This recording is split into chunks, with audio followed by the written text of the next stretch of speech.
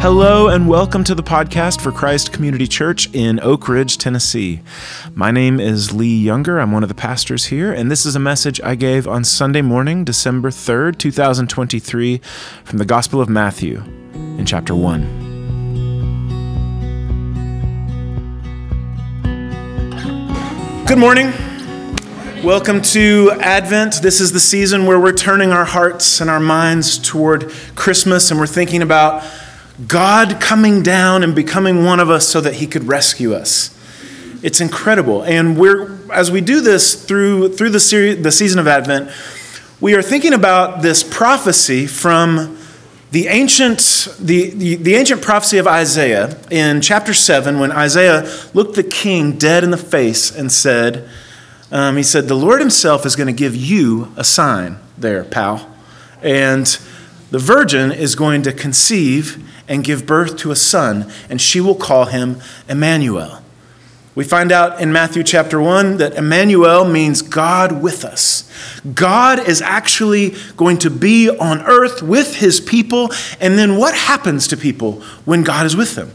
God with us, what next? What do we become? What are we like? How do people respond? And when you look at the different stories in the Christmas story, the different moments and acts and vignettes, what you find is that people respond in really, really cool ways to God being with us. So that's what we're looking at. Okay, we're going to read in the Gospel of Matthew this morning in chapter 1. If you'd like to follow along, if you've got a copy of the Scriptures. Otherwise, I'll read it to you. But before we get there, I have a theory about marriage, and I don't know if anybody will agree with me, but I have a theory that within a marriage, there are two types of people. There's the one person who trusts the machine called the dishwasher, and then there's the soaker. Does anybody have this in their marriage? You've got the person that just trusts, just with blind faith, that this machine is going to get these dishes clean. And then you have the other person in the marriage who's known as the soaker. And if the soaker is doing dishes, then you have bowls and pots and pans and everything just all scattered all around the kitchen, full to the brim with water. And no one can go in the kitchen when the stuff is soaking. And I think you can probably already tell which one of these people I am. I do not trust the dishwasher. I'm a soaker from way back. And my thing about, thank you, okay? Here's my thing. My relationship with the dishwasher, I don't trust it because that's been a toxic relationship. I have lost trust way too many times. I've had that trust broken by the dishwasher, especially if it's like a really starchy meal or something like that. You got mashed potatoes, you're soaking that bowl. I don't care who you are. Well, Christy is always like, why don't you just put them in the dishwasher? That's why we bought the thing, And I'm like, because I want them to actually get clean. And this is where you get these kind of conversations, So this one time, and I think I'm right about it. But, so this one time, we had Christy had made her world famous chili. I mean, it is awesome chili. I mean, it's not award-winning like Wendy's, apparently, but it's good chili. It's really good chili. And so after the meal is over, I'm soaking everybody's bowls, and normally you put whatever's left of the chili into a Tupperware or something like that. But I think Manny was over, so we didn't have any chili left. The brother tears up the chili. So I'm going to soak all the bowls and soak the crock pot, and I've got the hot water, and I've got everything set out just so in the sink, on the counter, on the stove, and I've got the crock pot itself, and it's up on a thing, and I'm just like, nobody bother me. Everything's cool. This is all going to work out. And then somebody startled me or something happened. All I know is in an instant, the entire kitchen and the entire Lee was covered in hot chili water. It was just chili water everywhere. The crock pot is empty, chili water all over me, chili water all over the kitchen. And Christy's like, what's up with that, buddy? And I'm like, let's not talk about the chili water. So here's my question off of that. Have you ever been wrong and then you were proved to be wrong, but you still think you're right? Is anybody in this room like that? You were wrong.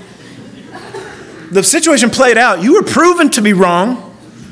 And still in the back of your brain, I'm like, I know I'm right about this. Soaking is the way to go, man. I'm gonna be a soaker till the day I die. But, okay, how about this? Has anybody ever given you really, really great advice and you're like, I'm not doing that. I'm not listening to them. I'm not going to do what they said. Okay, let's go a layer deeper. In your relationship with the Lord, has he ever told you to do something you're like, no, I'm totally not going to do that? Got a couple honest people in church. That's really cool. I like that. That in this room, there are 7 people who have said to the Lord, I'm not going to do that thing that you're telling me to do. Okay, well, let's ask it this way. Has the Lord ever led or asked you to do something that you knew was going to be really scary? Something that you knew was going to be really frustrating? Has he ever asked you to wait a long time on something? I'm not going to look at certain people right now, but I know some of y'all. Okay, let's look at Matthew chapter 1. There is a character in the Christmas story who floors me every single time I read this story. I'm just floored by this person. This is Matthew chapter 1. We're going to start in verse 18. This is how the birth of Jesus, the Messiah, came about. His mother Mary was pledged to be married to Joseph, but before they came together, she was found to be pregnant through the Holy Spirit. Because Joseph, her husband, was faithful to the law and yet did not want to expose her to public disgrace, he had in mind to divorce her quietly. He knew what he was going to do. This is verse 20. But after he had considered this, an angel of the Lord appeared to him in a dream and said, Joseph, son of David, do not be afraid to take Mary home as your wife, because what is conceived in her is from the Holy Spirit. She will give birth to a son, and you are to give him the name Jesus, because he will save his people from their sins.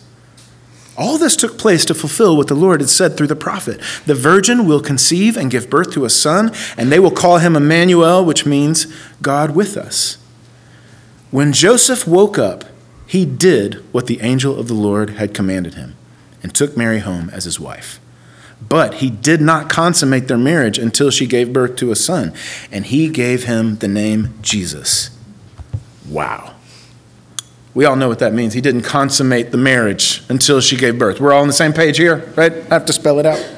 Okay, this is a miracle, y'all. Nobody said amen, but what just happened, we've all just witnessed it here.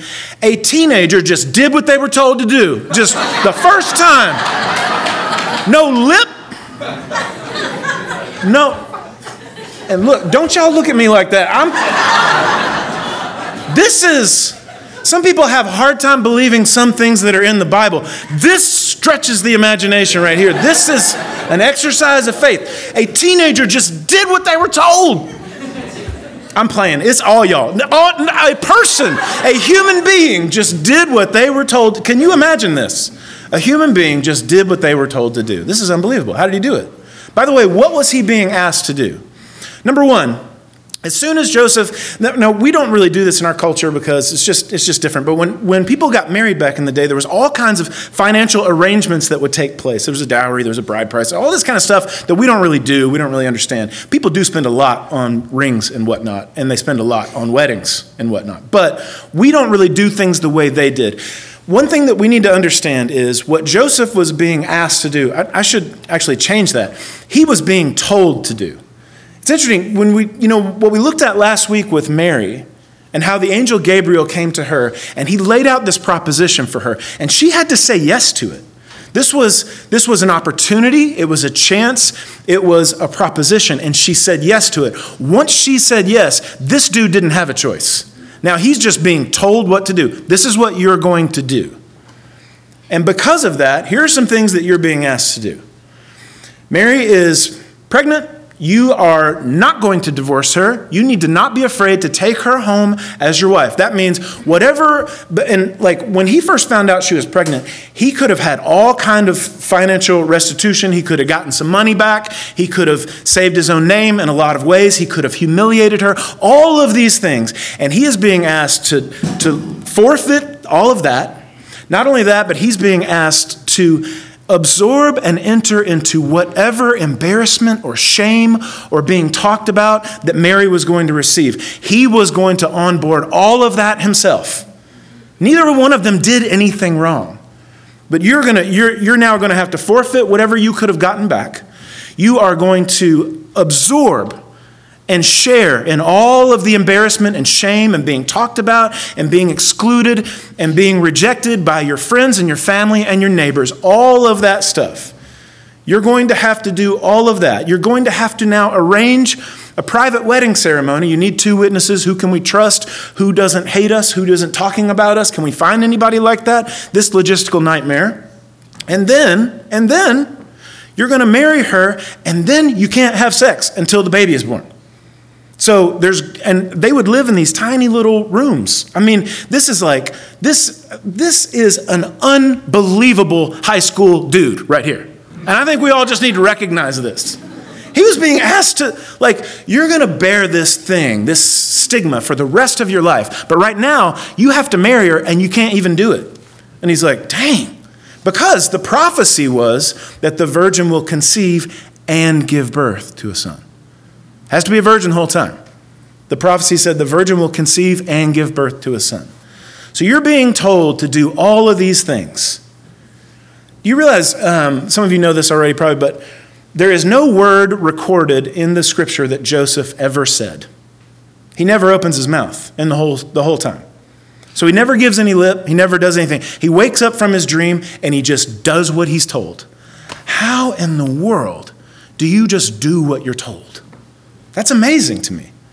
He was being asked to enter into this. There was going to be waiting. There was going to be loss. There was going to be shame and embarrassment, rejection, exclusion, his family, people talking about you, all of that stuff. And he just says, yes, I will do it. And he did it. Then he did it. This is amazing. How did he do it? Well, I think in order to answer some of that, we need to learn something about Joseph and something about Jesus. The something about Joseph is a few pages later in the Gospel of Matthew, after Jesus has grown up. It's about halfway through the Gospel of Matthew in chapter 13. And people are arguing about who Jesus is, and they're trying to, figure out he's doing some amazing things. He's back in his kind of home region, and people are like, man, look at these miraculous things. Who is he? Where did he get this stuff? And somebody said, wait a second, isn't that the carpenter's son? That's the first thing we need to learn. Joseph was a carpenter. Second thing, we need to learn something about Jesus. We're going to go back and pick that up in just a second. And when Joseph first talked to Mary, I don't know how he found out. I don't know if he found out through a mutual friend. I don't know if his parents came and told him what was up. I don't know what happened. But he was heartbroken. And at some point he goes to her and he's like, you're pregnant? Yes. What? Why? What happened? Look, I know you're not going to believe me because nobody believes me, but I didn't cheat on you. What do you mean you didn't cheat on me? I didn't cheat on you. What do you mean? An angel of God came to me. Oh, an angel of God came to you. She's like, just bear with me, okay? Just for a second. I'm telling you the truth. An angel of God came to me and said that I was going to miraculously get pregnant with the eternal Messiah of God, the eternal King of the universe. And the angel said he's going to sit on the throne of his father David forever and ever, and his reign will never end. And Joseph's like, that's a good one. That's really something. That's not what I expected to hear. I expected to hear that it was that dude in math class. But this is really, come on. And she's like, I'm telling you, this is the truth. And I don't know if they got in a fight. I don't know if he went off. I don't know what he's thinking, but he's like, this is ridiculous. At some point, he goes home, he goes to sleep, and the angel shows up in his dream, and he's like, it's legit. It's true. It's like after after the video replay and the ref comes back out on the field and he's like, after further review, the ruling on the field is confirmed. Eternal Messiah of God. Replay second down. And he's like, and so this is the information that he has now. He wakes up from this dream, and what he has now found out is that not only is it true, but the baby is a king. So we have on our hands a carpenter and a king. Why does that matter? The carpenter and the king, we're going to look at this for just a second. The carpenter, what you find out when you read a lot of biblical scholars and stuff, they say, he could have been a carpenter, he could have been somebody that just worked with wood, he could have been a stonemason, he could have been kind of like a general contractor, he could have been one of these guys that just knows how to do everything. Just one of these problem solver guys. We've got some of those in this room. We've got some people like that in this room. And when I have a problem, I'm calling them. I'm calling Charlie, and I'm calling Joe, and I'm calling Steve. Half the time, to be perfectly honest, we call Nora. She just knows how to fix stuff. I don't know. Christy calls it her Nora magic. There are just people, they just know how to do stuff. They're just problem solvers. They just things just make sense, and they just know how to do everything. One thing that I think is really interesting and cool, just knowing by the way, I should say, I can't do anything. I'm the least handy person you personally know. Anything that would be within the zip code of a trade, I can write you a song about trades. I can play some guitar chords and sing about trades. I can't do anything. And so whenever I have a problem, I'm calling one of these people that knows how to do something. And after hanging out with guys like that, being friends with folks like that, the thing that I can tell you is tradespeople, people that are skilled laborers, they have a great respect for each other. And they understand something that not everybody in this world understands. And some of you that are good at stuff like this, you can amen anytime you want to. But they understand a thing that's true in this world, which is that experience plus expertise equals authority. Experience plus expertise equals authority. Here's what I mean by that. If I come home and my floor is flooded, and it's not because one of my, the crock pot fell over where I'm soaking the dishes, then I'm calling a plumber. And that plumber is going to come in and tell me what needs to be done. And he has authority over me. I have no authority in this situation whatsoever. Whatever he tells me to do, I'm doing it. And some of y'all, it doesn't matter how many degrees you have. It doesn't matter how many books are on your shelf. It doesn't matter how many letters are after your name. If your house is full of water, the plumber has authority over you. Because expertise plus experience equals authority. I can remember when we were in college, Charlie had a job at Circuit City, and he was doing car alarm install and car radio, car stereo install, and he would install those automatic start things in cars. Really cool. Oh, Circuit City was a building where you would go to buy stereos and CDs. So he was doing all this CDs were these plastic things. Just playing. So Charlie was really, really good at this installation process. And I was talking to him one time. I was hanging out with him at the shop, and I was like, "You like your job?" He's like, "Yeah, I like it." What's your least favorite part of this job? He was like, "Dude, my least favorite part of this job is the customer. When the customer wants to float around behind me like they know anything. And they want to watch my work, oh yeah, with the flanger and the, dude, you hired me because you don't know how to do this. Don't float around behind me. I know what I'm doing. By the way, I'm about to do some things that are going to make you very uncomfortable." Remember Charlie saying one time, "I'm about to take a Sawzall and cut a hole in your Lexus. And that's going to make you very uncomfortable because that's because I know things you don't know. I know how to do this." That's a very important thing that a guy like Joseph would know cold, is expertise plus experience equals authority. If you have to call me, it's because you didn't know what to do. So what Joseph and what carpenters and what plumbers and what electricians and all these kinds of folks, what they want from their customers is, from their clientele is, ask questions, listen carefully, and then act accordingly. That's your job, because you don't know what is going on here. I know more stuff than you. Does this make sense to y'all? This is a thing Joseph would have understood.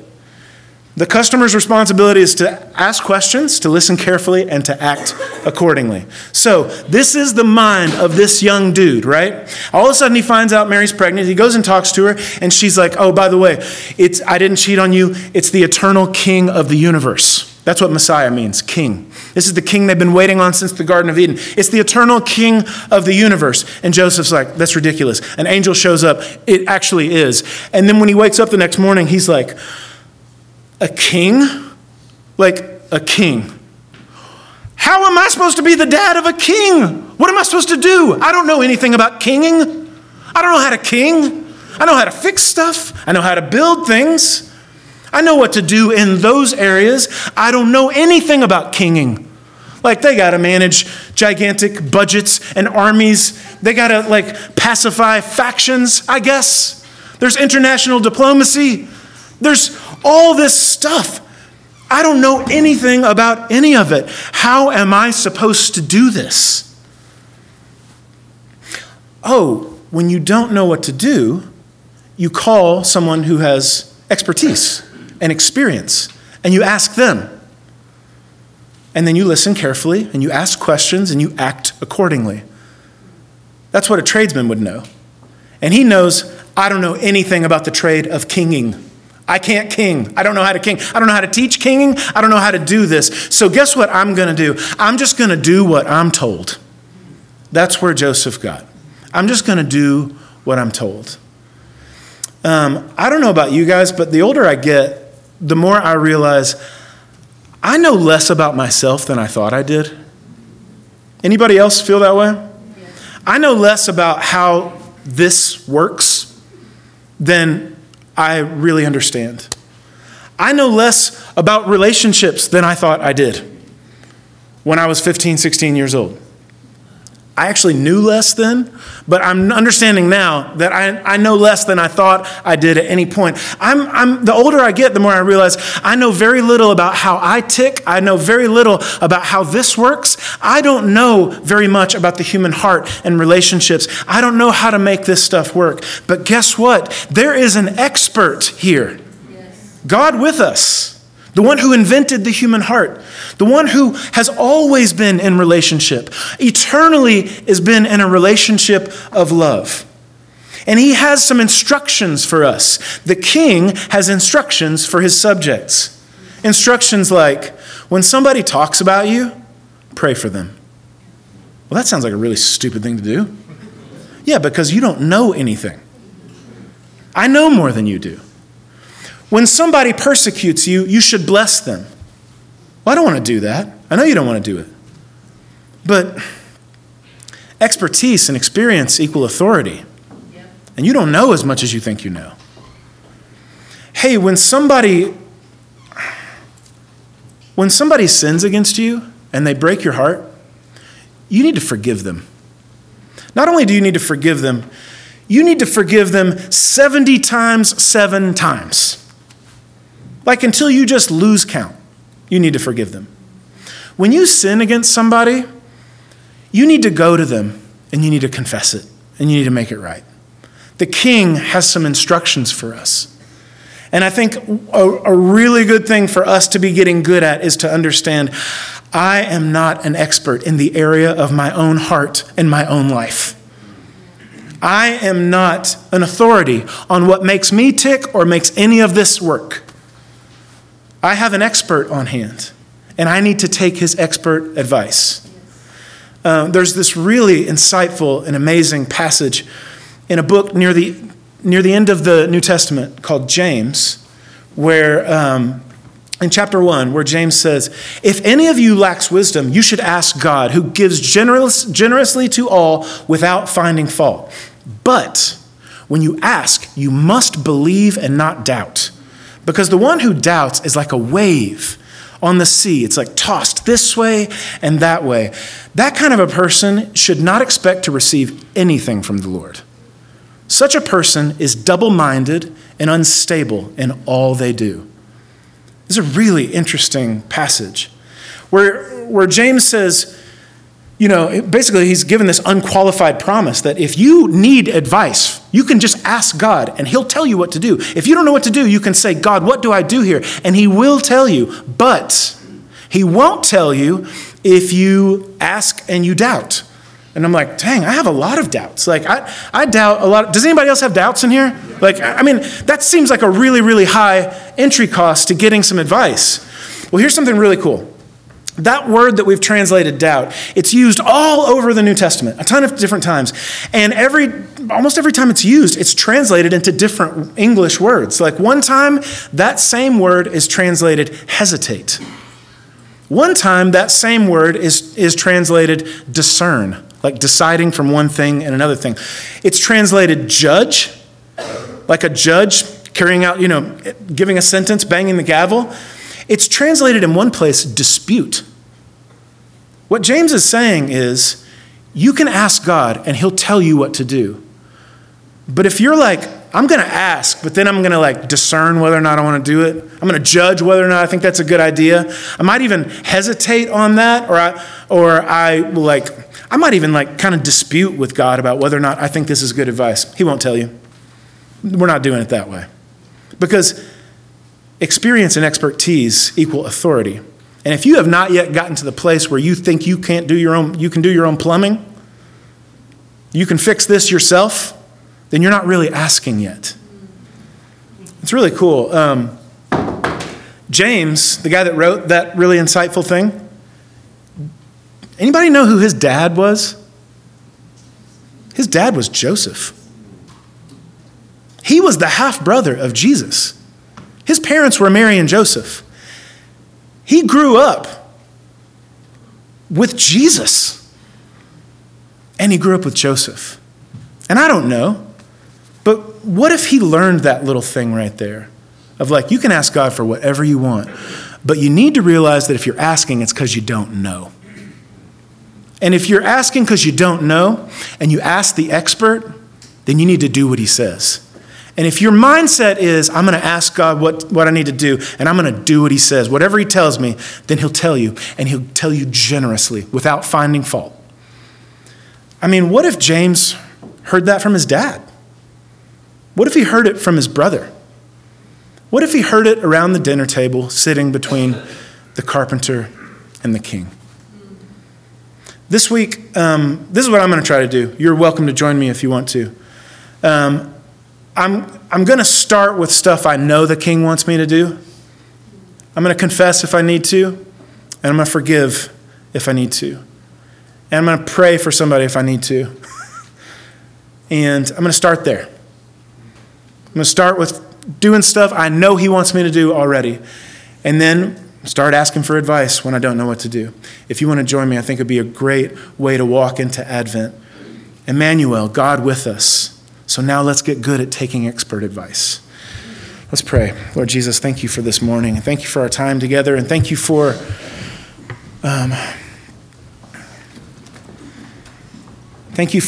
being the one that has the expertise, the one that has the experience, the one who knows what to do. Would you give us the humility to take ourselves out of that chair and to know we need to ask, we need to listen, and we need to act accordingly. Help us to get a little bit better at it this week. It's in your name we pray. Amen. We're all walking in the darkness. We all stumble in the night. Lord, did you forget about us? Are you gonna make this right? Is this how we always will be? Is this what we'll always do? Do we have a hope of changing? Can we ever come to you? To you, undo our wrong, wash, make us clean. Oh, come down and change everything. Heal broken hearts, give us reason to sing. Oh, come down and change everything. Lord, what do you have to offer those who've lost all that's inside? Our other plans have been exhausted. We're too tired to make this right. Would you take our hands and guide us? We lost our way so long ago. Fill our hearts, Lord, and allow us to trust you'll bring us all back home. Back home. Undo our wrong. Wash, make us clean. Oh, come down and change everything. Heal broken hearts, give us reason to sing. Oh, come down and change everything. Undo our wrong, wash, make us clean. Oh, come down and change everything. Heal broken hearts, give us reason to sing. Oh, come down and change everything.